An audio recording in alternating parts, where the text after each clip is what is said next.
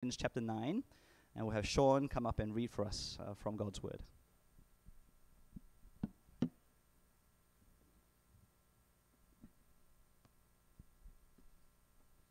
Morning, church. Today we'll be looking at 1 Corinthians chapter 9. Though having rights by tradition and law, Paul gave them up to win people to Christ. In this way, Paul modeled for Corinth why they should give up their rights. 1 Corinthians chapter 9. Am I not free? Am I not an apostle? Have I not seen Jesus our Lord? Are not you my workmanship in the Lord? If to others I am not an apostle, at least I am to you, for you are the seal of my apostleship in the Lord. This is my defense to those who would examine me. Do we not have the right to eat and drink?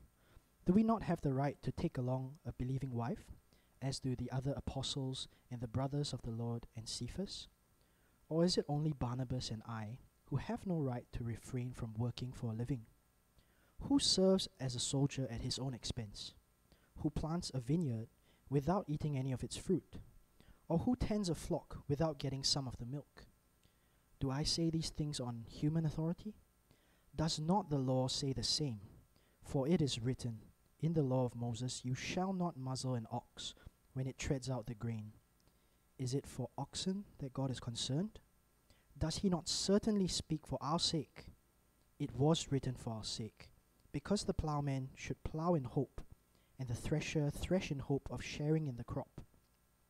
If we have sown spiritual things among you, is it too much if we reap material things from you?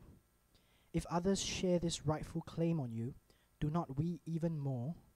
Nevertheless, we have not made use of this right, but we endure anything rather than put an obstacle in the way of the gospel of Christ.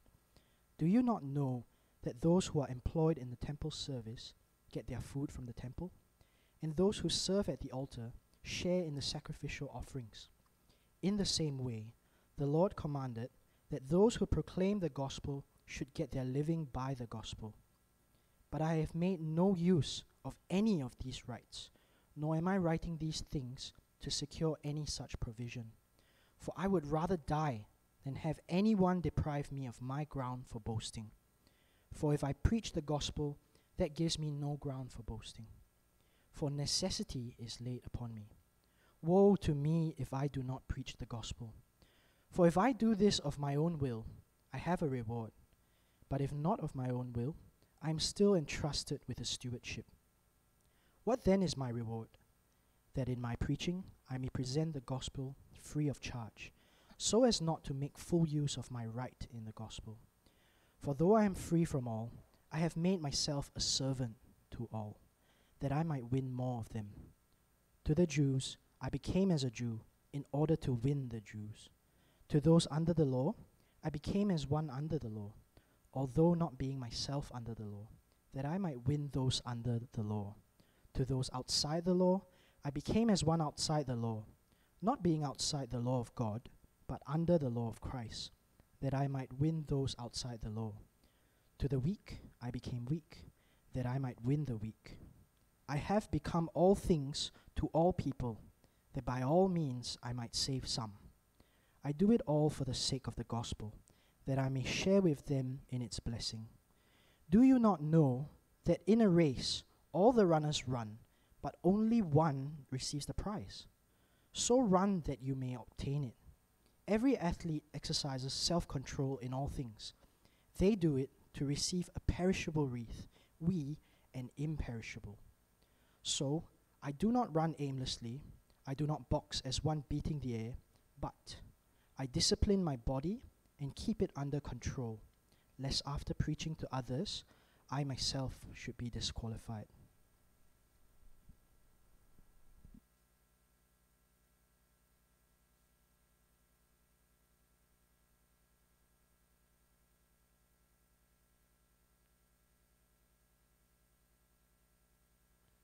All right, thanks for reading the Bible for us, Sean. And a big warm welcome to everyone, and a big hello and greeting to everyone online here this morning with us. I want to say a big hi to the kids at home. They asked me to say hi to them, and so they put me up to that. Especially big warm welcome to our friends from overseas. We know there are a number of people tuning in from Singapore and a few other countries as well. So we love that you're with us. Let me encourage you though we're really encouraged by your presence with us online. And let me encourage you as well to keep tuning into your own church's live stream afterwards as well. There's a quick slide correction for this morning. If you have the bulletin and downloaded that and you're using that to be able to take notes, just letting you know that in the first point I mistyped out the verses a little bit. So those are the slight corrections that are happening there. And before we head into today's passage as well, let me finally give a big congratulations to Alex and Tammy. Alex and Tammy are a couple with our Clay Fellowship group. They got married yesterday in one of the smallest weddings I've ever been to. It really felt like a secret wedding, but it was filled with great joy, and I'm really thankful for them. And that was a really nice little bright spot yesterday in the midst of all the kind of chaos that's happening as well. For now though, let me pray. Keep your Bibles open at 1 Corinthians 9, and let me ask God to bless us as we hear this word from him. Let me pray. Our gracious, loving Heavenly Father, thank you that you speak to us. You speak words to us in times of crisis. You speak words to comfort us, to encourage us, to challenge us, to rebuke us. We ask, Father, that this morning as we open this word, that though it may speak a word that is a bit foreign to what we presently feel or what we are presently going through, we pray that you will still speak to us, that your word will drive the agenda for our lives. Father, we pray you'll bless us in this and help us by your Spirit to hear your word, understand it, to be challenged to live it out. And we pray this in Jesus' name. Amen. Friends, can you think of the most shocking statement in the Bible for you? The one thing that the Bible says clearly that you find personally shocking. I know some friends of mine who found the statement, "I am that I am," shocking because they were atheists. They didn't believe in God. I know some Christians who find the phrase "an eye for an eye" shocking because they themselves do not believe in violence. For me, one of the most shocking verses contained in the Bible was read out last week from Pastor Ben. 1 Corinthians chapter 8, verse 13. "If food makes my brother stumble, gulp, I will never eat meat." Now, what could cause Paul to say something so shocking? Well, from last week, Paul was motivated by love of God and love for his weaker brother. Instead of stumbling someone who didn't yet know any better, he would rather never eat meat again. Now, we start with this recap because as we open up chapter 9 with a bunch of rhetorical questions, it's as though Paul is in the middle of a conversation, which he kind of is. See, chapters 8 verse 1 through to 11 verse 1 are essentially one long sustained argument in three parts. In chapter 8, Paul raised the issue. Some were using their knowledge in ways that harmed their weaker brothers. Their understanding about the meat they were eating was causing younger Christians to sin against their conscience. And so Paul says rather emphatically that if this is the case, then he'd rather never eat meat again than cause his brother to stumble. And so Paul's first question in chapter 9, verse 1, picks up from this idea. Paul has said that he would gladly give up his personal right to eat meat if anyone was stumbled by it. So, does that mean that Paul is not free to do what he wants? I mean, how would you answer that first question in verse 1? Am I not free? Well, but before you get a chance to answer that question, Paul asks another series of other questions, more rhetorical questions, and more questions where the answer is assumed. Am I not an apostle? Yes, you are an apostle. Have I not seen our Lord Jesus? Yes, you have seen Jesus. Are you not my workmanship in the Lord? Well, yes, you are. And in verse 2, the fact that they are in the faith, that they believe Jesus, demonstrates that they are his seal of apostleship. And so in verses 1 and 2, you've got this rapid, clear argument from Paul that he is an apostle. And he goes on in verse 3 to defend himself, that as an apostle, he is not only free, but he also has what I call common sense rights. Verse 4, does he have a right to eat and drink, that is, to nourish himself? Well, yes, of course he does. That's a basic right to everyone. Verse 5, does he have a right to bring along a believing wife like Peter did? Yes, he does. Now, Paul actually never did. As far as we can tell, he was single for all his ministry. But if he did have a wife, that would have been his choice and his right. Then in verse 6, Paul begins to turn up the heat. He goes from general to more personal. Verse 6 has a double negative, which is sometimes a bit tricky to hold in your head, but he's basically asking if it's only Barnabas and Paul who have to work for a living. If the other apostles can be financially supported, why is it that only Barnabas and I have to work as well as minister? Well, no, they're not expected to do that. But then in verse 7, Paul moves into a set of general questions to make his general point about benefiting from ministry. And so he asks if soldiers serve at their own expense, or if a vineyard owner never eats of the fruit, or if a shepherd doesn't enjoy some of the milk of the flock. In these verses, Paul is beginning to answer the question that he left off chapter 8 with. If Paul would give up meat, then surely he's not free. Surely he has some restrictions on him. Well, actually, no. The Apostle Paul, as an apostle, he was not only free, not only could he eat and drink and have a wife like normal people, but as a minister of the gospel, he also had a right to enjoy the material blessings of his ministry. And he's not saying all of this on his authority alone. No. If someone piped up now and objected, hey, Paul, those are just your own words, well, Paul has an answer for that now as well. Verses 8 to 10 are another quick-fire argument. Paul is basically saying that the Old Testament law, as we understand it today, makes provisions for those who labor. You shall not muzzle an ox when it treads out the grain. And so that ox, which was pulling this kind of big weight that would grind the grain down into flour, it was against the law of God to put a muzzle on that ox so it couldn't eat the grain. No, God provided for that hard-working beast. And if God provided for that hard-working beast, then surely God would want all hard workers to be provided for. That law, as Paul says, was written for our sake. And he picks up another Old Testament example in verse 13.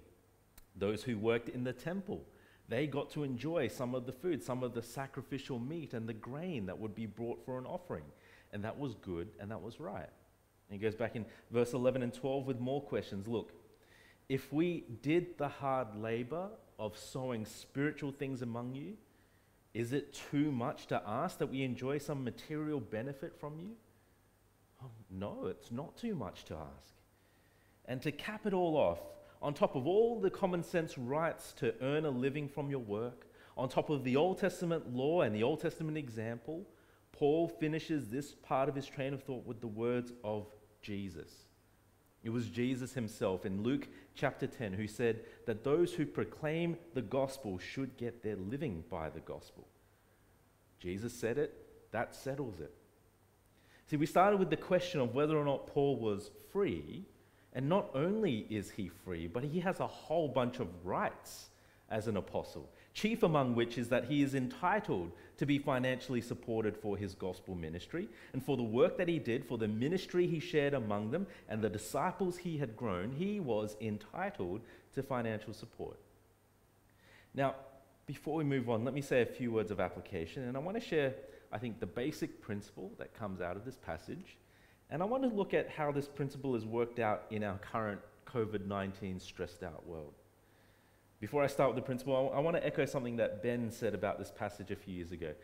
It feels kind of awkward as a pastor talking about giving money to your pastor.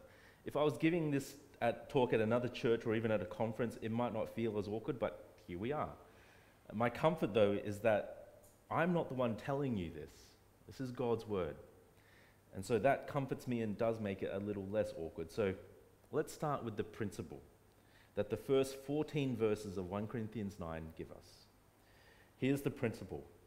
Paul's words here provide a solid argument and principle for why churches should provide for their pastors comfortably. One of my ministry friends told me of a conversation he had with his church leaders. they realized that they had been sizably underpaying their senior minister, their senior pastor, for about 5 years. And they were working out whether or not they should reimburse the pastor or whether they should up his salary. And one person said, well, maybe we should continue his same low pay, and that way he will trust God more for the shortfall. And if he trusts God more, that will make him more faithful. And my ministry friend replied, would you do the same? Would you live off the same low wage and give away the rest because that would make you trust God more? And I've heard similar stories from other Chinese churches as well. And this is important, especially for our friends listening overseas, for the students among us who will be leaders in their churches one day, and as a principle that our church should have. Churches should provide for the material and physical needs of their pastors, and it should be of a level to make it comfortable for them to serve so that they can live, so they can take care of their families, and they have enough to plan for their future. And we shouldn't think of it as a wage, a salary, as pay, because that might tempt us to think that pastors need to satisfy our demands. Don Carson says it this way: the church does not pay its ministers.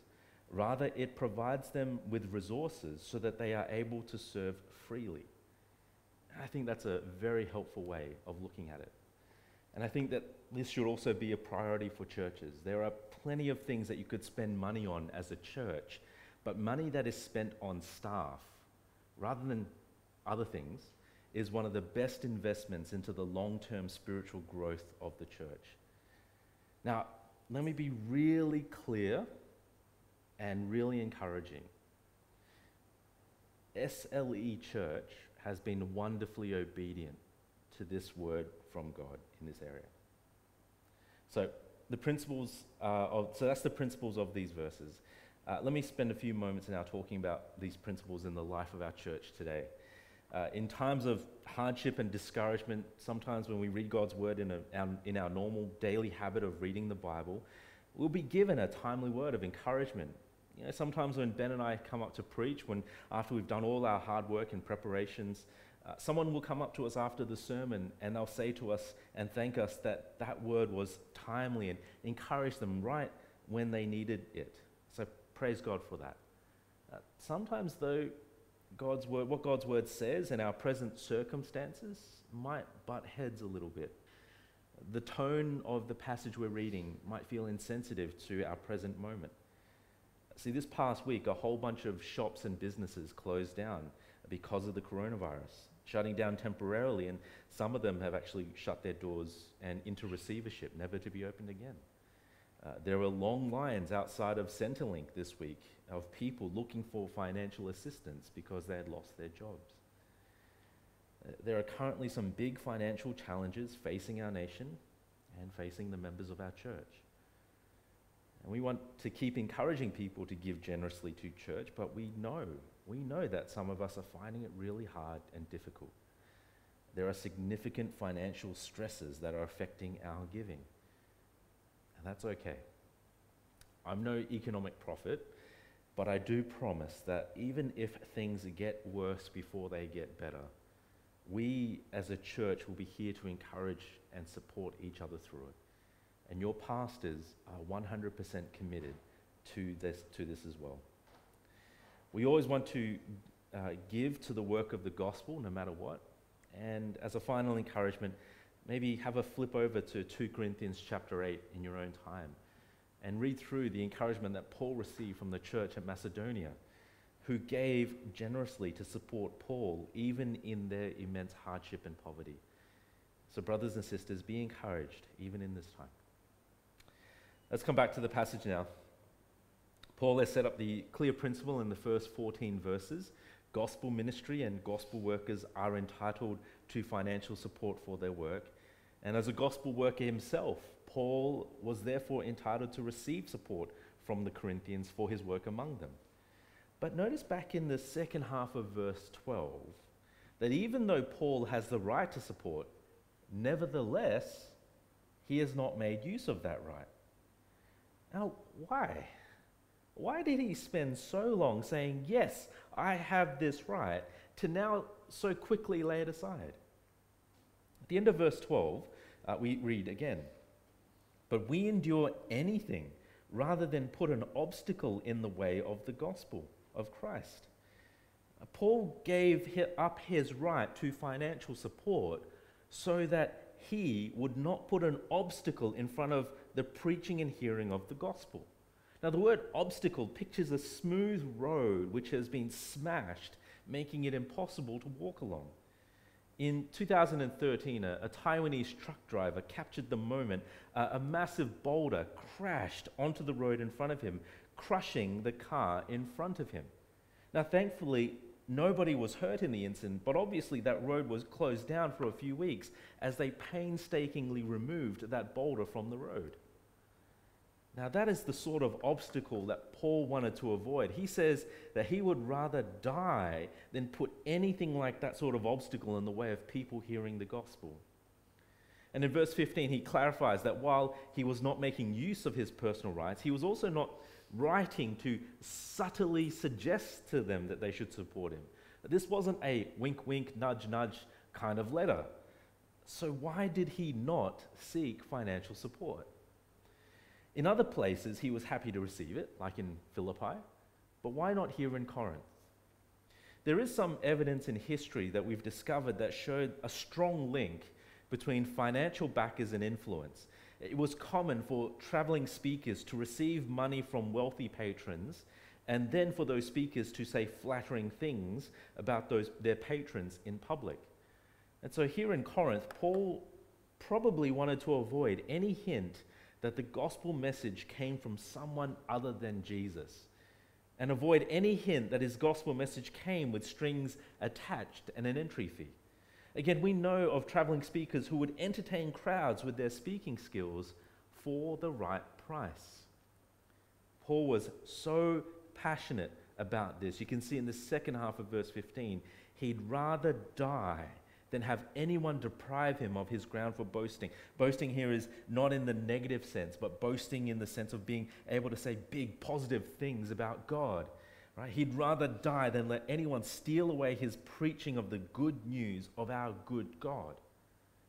In fact, necessity is laid on him. In a slightly complex argument in verses 16 and 17, Paul is basically saying he is compelled to preach the gospel. He was chosen specially by Jesus to be the apostle to the Gentiles, and so woe to him if he were to disobey this special calling. The gospel was his inner drive. He was entrusted with the gospel, and that meant preaching it far and wide. And his reward for this work was the work itself. In verse 18, he says that because he didn't take up his rights, his reward was to present the gospel free of charge. His reward is in knowing that the gospel he preached came with no strings attached, and that the gospel was not hindered by unhelpful associations with financial backers. And because it was free, there was no obstacle, only smooth roads for people to come and receive it as is. Now, even though he had the right to support, even though it was common sense that people who work should benefit from their work, even though it was Old Testament law, and even though it was the command of Jesus, Paul chose not to take up that right, and instead he chose to make his gospel preaching, which he was compelled to do, he made it free of charge. No one would be stumbled. No one would have an obstacle in front of them when they heard him preach. Have you ever wondered what obstacles we put in front of people to prevent them from hearing the gospel? Here in Corinth, the idea of financial backing was an obstacle to hearing the gospel, but in 2020, what obstacles do we put?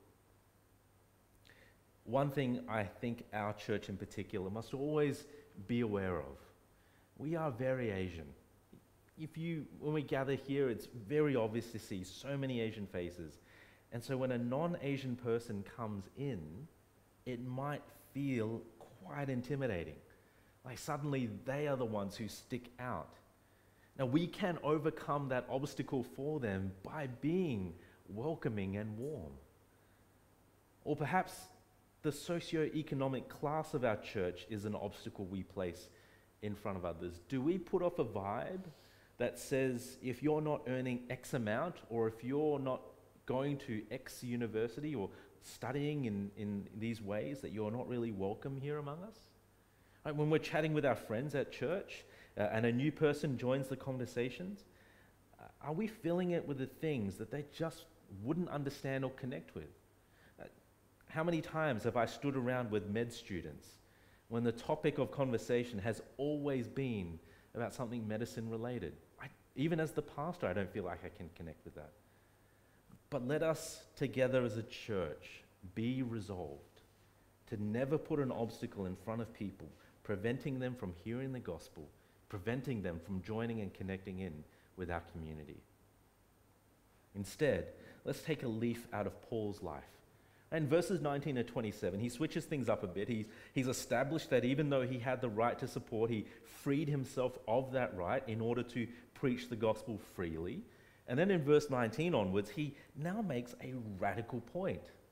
That though he has made himself freed from his personal rights, he has also made himself a slave to all.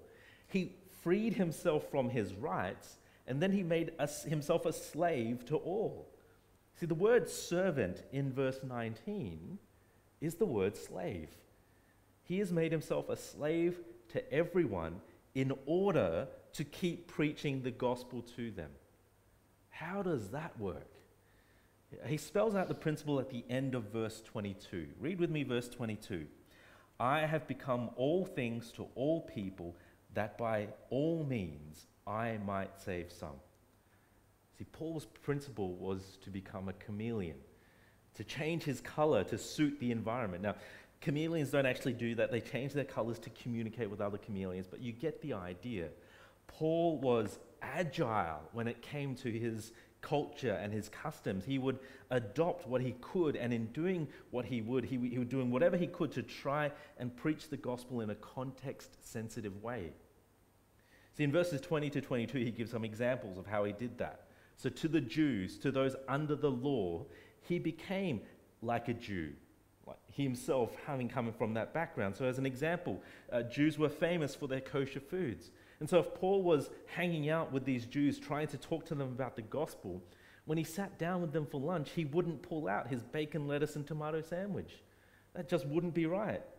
He was sensitive to their customs, being a Jew himself, so he would adopt some things to not stumble them. And then there were those outside of the law, Gentiles. When he met with Gentiles, he would adapt and change and be agile again, adopting their customs and their ways so that they would accept him and give him an audience to preach the gospel to them. And he'd do all of this to Jews and to Gentiles, to everyone, with one caveat. You see the brackets there in verse 22. He was under the law of Christ. He would do everything except violate his obedience to Jesus. So anything that required disobeying Jesus or changing the gospel, whether he was with Jews or Gentiles, was a no-go. And notice quickly in verse 22 that he mentions the weak, the same weak people that we heard of back in chapter 8. Right? Those who had problems with eating meat that came out of the idol temples. This is why Paul said he'd never eat meat. If he was meeting with those brothers and ministering to them, he would never eat meat because that would be an obstacle to them hearing the gospel. Instead, he would be like one of them. Even though he was free to eat that meat, he knew that there was nothing wrong with it, but because he loved his brothers and he didn't want to stumble them, he would be like them. He would not eat it. See, being under the law of Jesus freed Paul to morph himself, to look and to act and to speak like those he was reaching out to. And he did it so that he could preach the gospel without obstacles. A great example of how this was done, or how it has been done, is the example of Hudson Taylor. In 1865, Hudson Taylor founded the China Inland Mission, which is today the Overseas Missions Fellowship Group, or OMF, one of the missions agencies our church supports. Taylor had a real heart for the Chinese to know the Lord Jesus, but he realized and he noticed that most missionaries in China looked like their normal Western selves straight off the boat from England. And they were often associated with the merchants and the administrators and the soldiers that the Chinese collectively grouped together and classed as red-haired foreign devils. The way that missionaries dressed was an obstacle to the Chinese people. And so Taylor started dressing like Chinese people. He shaved the top of his head. He let the back of his hair grow long and wear it in a kind of the traditional Asian ponytail. I've been trying to pronounce this Chinese word all last night, and I'm going to mess it up, so I won't try it. I'll try it. Is it bianzi? Something like that. Okay. Someone will correct me later in the comments. But this is what he did. He looked and dressed like a Chinese person, and he was heavily criticized for it back home in England. But this is what he wrote about it.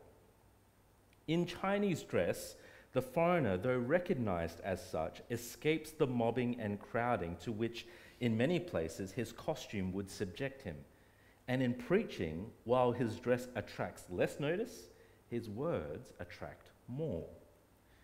See, he even taught his fellow workers not only to dress like the Chinese, but also to adopt their eating styles and their habits, and to live among them away from the ports. One academic summarized Taylor's efforts this way: adopting all these Chinese customs was necessary to overcome the well-founded prejudices against European ways. Or to put it simply, Hudson Taylor was all things to the Chinese in order to win some of those Chinese to Christ. How are you going at being a chameleon? See, the church doesn't come with the gospel message in a take it or leave it kind of way.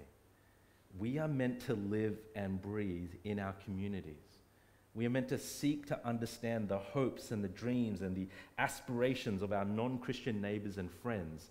And we learn and understand these things and the questions and the troubles they have with Christianity so that we might morph ourselves to be like them. And in so doing, we can speak the gospel in a way that they understand. Please don't mishear me, and please don't drop out that ending.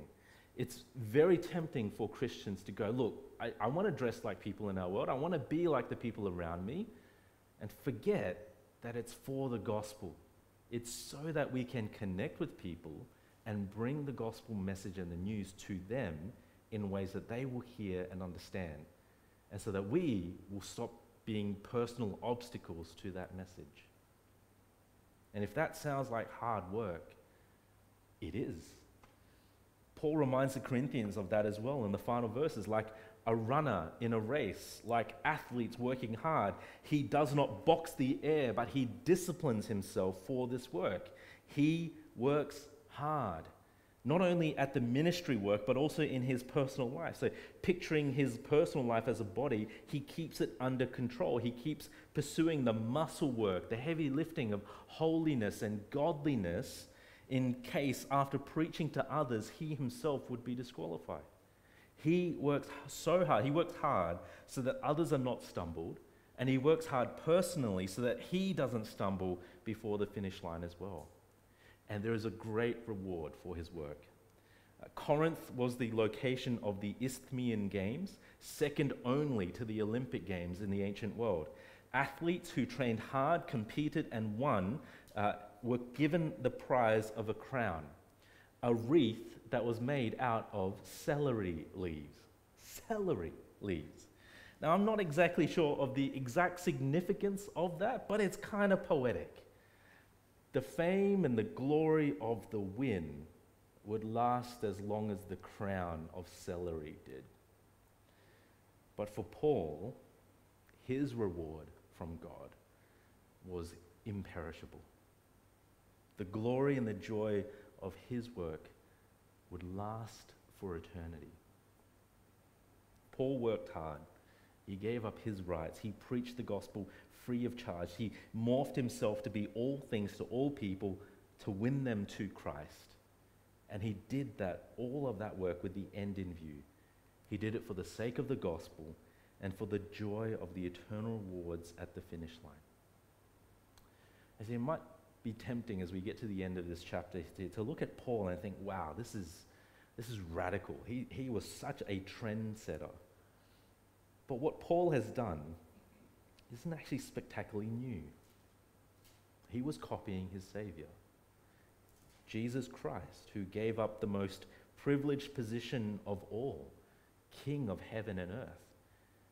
Though he was equal with God, he didn't grasp at what he was entitled to. Instead, he stooped so low, becoming like one of us, suffered, rejected, dying in our place in order to serve his rebellious creatures. Jesus gave up his personal rights and died for us freely. I mean, how could Paul, having heard that news, having received that grace and that gospel, then turn around and start charging people to hear it? There's no way he'd do that. He'd rather die than leave people with the impression that the gospel came with a price tag. The gospel of Jesus saves us.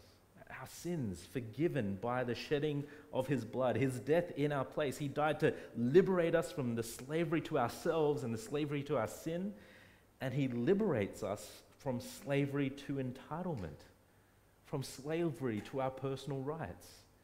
He frees us from enforcing our personal rights, and he frees us to be slaves to everyone that we might win them to Jesus.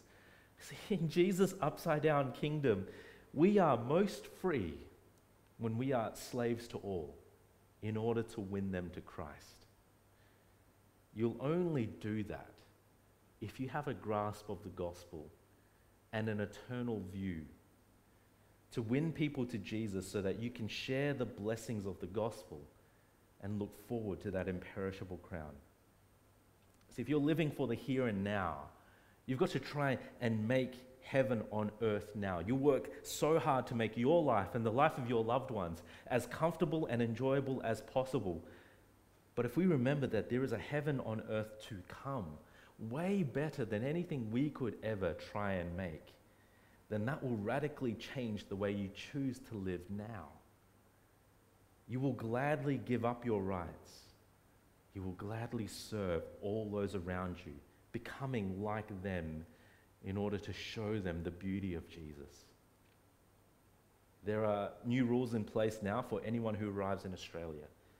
If you arrive in Australia from overseas, whether you're an Australian citizen or visiting from somewhere else, you'll be taken to a nearby hotel and quarantined under police watch for 14 days. Would you gladly give up your personal rights for 14 days if it meant the safety and the health of your loved ones, of your neighbor? Let's turn that up a notch. Would you gladly give up your personal rights for the rest of your life in order to serve people and win them to Christ so that they can share the eternal blessings of knowing Jesus forever and you can enjoy that as well? Would you give up your personal rights for the rest of your life to do that? See, in this letter, we see Paul in a particular situation, an apostle with obvious rights and entitlements, but choosing not to enforce them. Instead, choosing to preach the gospel free of charge. Instead of binding himself to his personal rights, he bound himself to other people, becoming like them in order to win them to Christ. And so from Paul's particular situation, we need to ask ourselves in our general situation now, what personal rights and entitlements would you willingly give up in order to be all things to all people that you might win some to Christ? What do you feel entitled to in this life? Maybe you've worked hard and you feel entitled to personal time. You have the right to enjoy a quiet life, to be free from being bothered by anyone or anything else. Maybe you've gone through the trials of life. You've gone through those pits. You've gone through those valleys. You've come out now and you feel a bit entitled to just enjoying your life now. Maybe you feel entitled to see your children or your grandchildren grow up, get good jobs, live stable lives, and raise their own families. Maybe you've studied and worked really hard and you feel entitled to save up for your own personal desires or save up for that rainy day.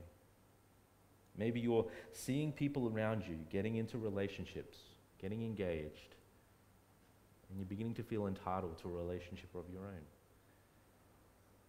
See, these aren't necessarily bad things, but whatever you feel you have a right to, the danger in the Christian life, and the danger for us Christians, is that they can end up driving our lives and driving our decisions. We wrap our lives around what we want and what we feel entitled to, and so then the gospel always comes second. Next week, Paul is going to expand a bit more on what giving up your personal rights and freedoms looks like and the joy of doing that. But for now, I'm going to pause there and we're going to reflect and think on the principles that he's laid out here in chapter 9. What Paul lays out for us are some radical principles. He says you don't have to be entitled. You're actually freed in the gospel to live a radically different life. And you get to do that looking forward to the eternal rewards to come. Let me pray and I ask God to help us to reflect on these things. Let's pray. Our Lord Jesus, you gave up your rights. You gave up your personal rights to come and die for us and come to serve us. You surrendered this way. And the Apostle Paul has given us a model on how to do just that as well. So we pray, Father, that you'll help us, humble us, help us to not see ourselves better by enforcing our rights. Help us to see the joy of giving them up, of lovingly serving the people around us, of connecting with them, of being all things to them, that we might not present any obstacles on the way for them to hear the gospel. Help us to give up and to be willing to give up our personal rights for the rest of our lives and to look forward to that rich reward that you will give us in the end. Help us to believe that it will be worth it. We ask these things for your glory and our joyful service of you now. In Jesus' name, amen.